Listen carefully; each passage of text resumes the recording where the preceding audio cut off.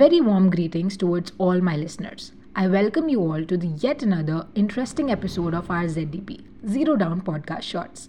Today, I, Khushi Kumari, Harsha Bharti, and Prattyashee Pallavi from third year are going to present a very interesting podcast on the topic Economic Contributions of the Royal Mughal Women.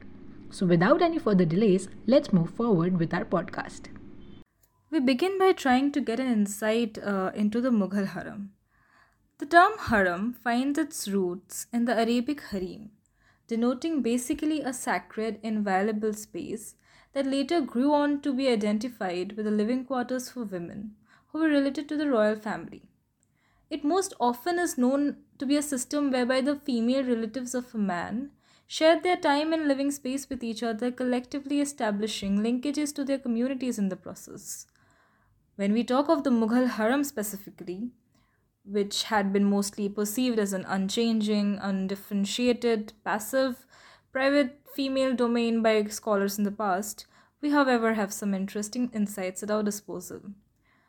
Aini Akbari by Abul Fazl suggests that the number of ladies residing within the harem during Akbar's reign was more than 5,000, with women and eunuchs being appointed in positions like matrons, mahaldars or chief lady officers, the hasildars or accountants, and begis or women guards. The harem had begun evolving into a complex fabric of diversified political and economic interplay, a characteristic often contrarily veiled under the common perception of the harem as being a solely recreational space for a male, with women being associated with sexual services only. A close look at Ira Mukhtoy's work, Daughters of the Sun, Empress, Queens and the Begums of the Mughal Empire, leads us to understand that there were wives like Noor Jahan and Mumtaz Mahal, wet nurses like Maham Anga, mothers like Hamida Bano, sisters like Roshanara and Jahanara, who enjoyed a respectable position within the empire and wielded remarkable powers like issuing official orders and document their own seals called farmans, nishans, or parvanas. Some engaged in extensive mercantile activities entitled to large profits. We find accounts of Akbar's wife, Maryam Uz-Zamani, owning a large ship and administering a vast international trading network from the Surat port to various ports in Red Sea. The royal women of the harem are also believed to have carried out extensive building activities, financing the construction of markets, caravans, sarais for travelers, tombs, etc. They also enjoyed annual salaries ranging as high as 23,000 Mahmoudis by Noor Jahan.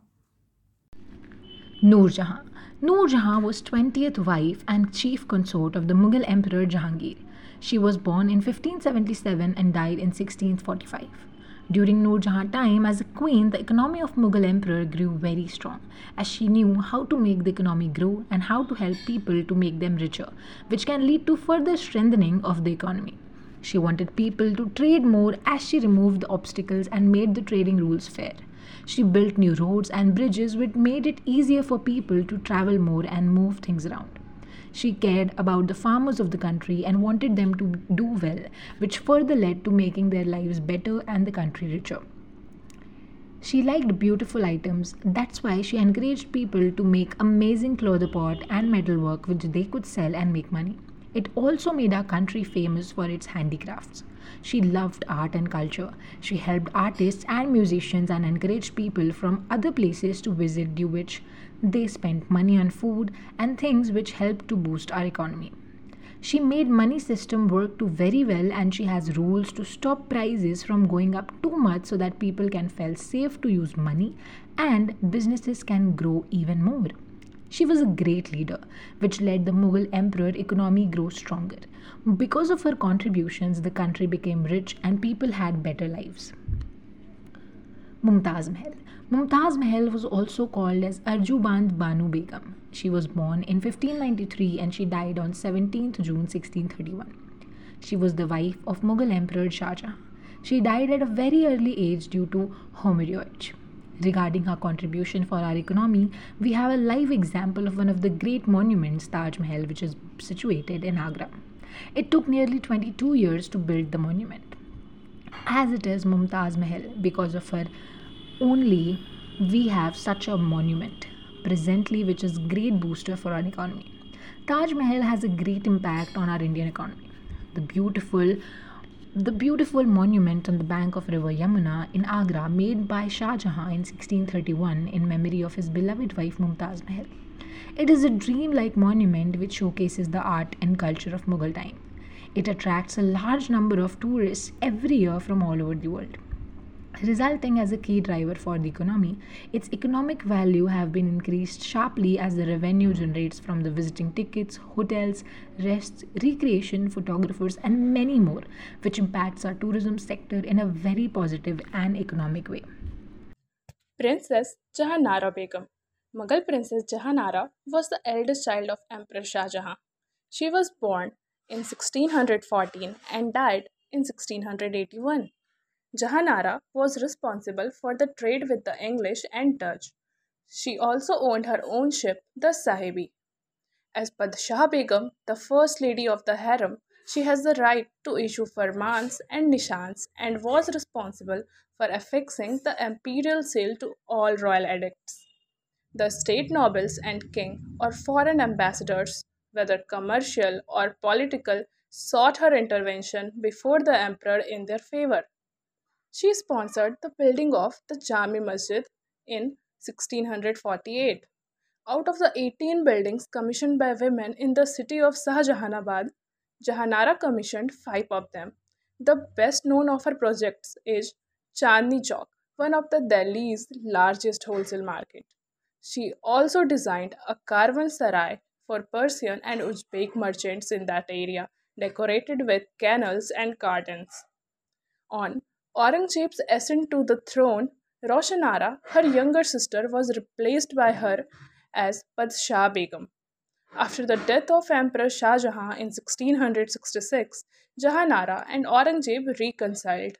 She again became the first lady, and the control of the Khandani Shahi, the royal family, and the harem was entrusted to her.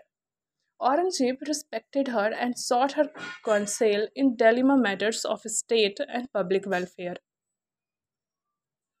Princess Roshanara Begum. Roshanara Begum was a Mughal princess and the third daughter of Emperor Shah Jahan. She was the sister of Jahanara Begum. She was born in 1617 and died in 1671. Roshanara was a brilliant woman and a talented poet. After Aurangzeb's accession to the throne in 1658, Roshanara was given the title of Padshah Begum by her brother and became the first lady of the Mughal Empire. Roshanara was also granted the right to issue nishans. The exceptional privilege was allowed only to those who held a high rank in the imperial harem. She was appointed as a mansabdar, a high ranking position in the emperor's army that was used to enforce his rule and maintain his authority, especially during his absence. She also took an interest in several aspects of the state and governance and advised him on dilemma matters of state and accompanied him to important meetings like Shura or Diwan from behind her curtain sitting place. She even patronized the building of the Jama Masjid. Now we have an interesting observation regarding the prospective contributions of the royal Mughal women in economic development of their own periods. So we are going to talk about the participation of Mughal women in trade. So, Mughal women were known to be economically prosperous, having access to abundant resources complemented by their engagement in inland and overseas trade and other commercial activities. The fondness of cotton, silk, wool fabrics, jewelry, items of decoration, carpets, cutlery, vases, shawls led to the rise of karkhanas and markets, along with the growth of inland and overseas trade to meet the demands of the harem.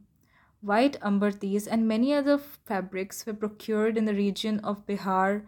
Large consignments of silk were traded from Bengal to Agra, and the best trade links were with Iran and Central Asia. Silk were traded from China and Persia. The needs and demands of the royal Mughal women, their extravagant lifestyles, contributed to the boost of internal and external industries and a flourishing economy. The royal ladies also commissioned the construction of various sarais for travelers and merchants, which encouraged merchants to invest in large scale trade. Begum Sarai, built by Jahanara Begum, the daughter of Shah Jahan, is one of the prominent examples.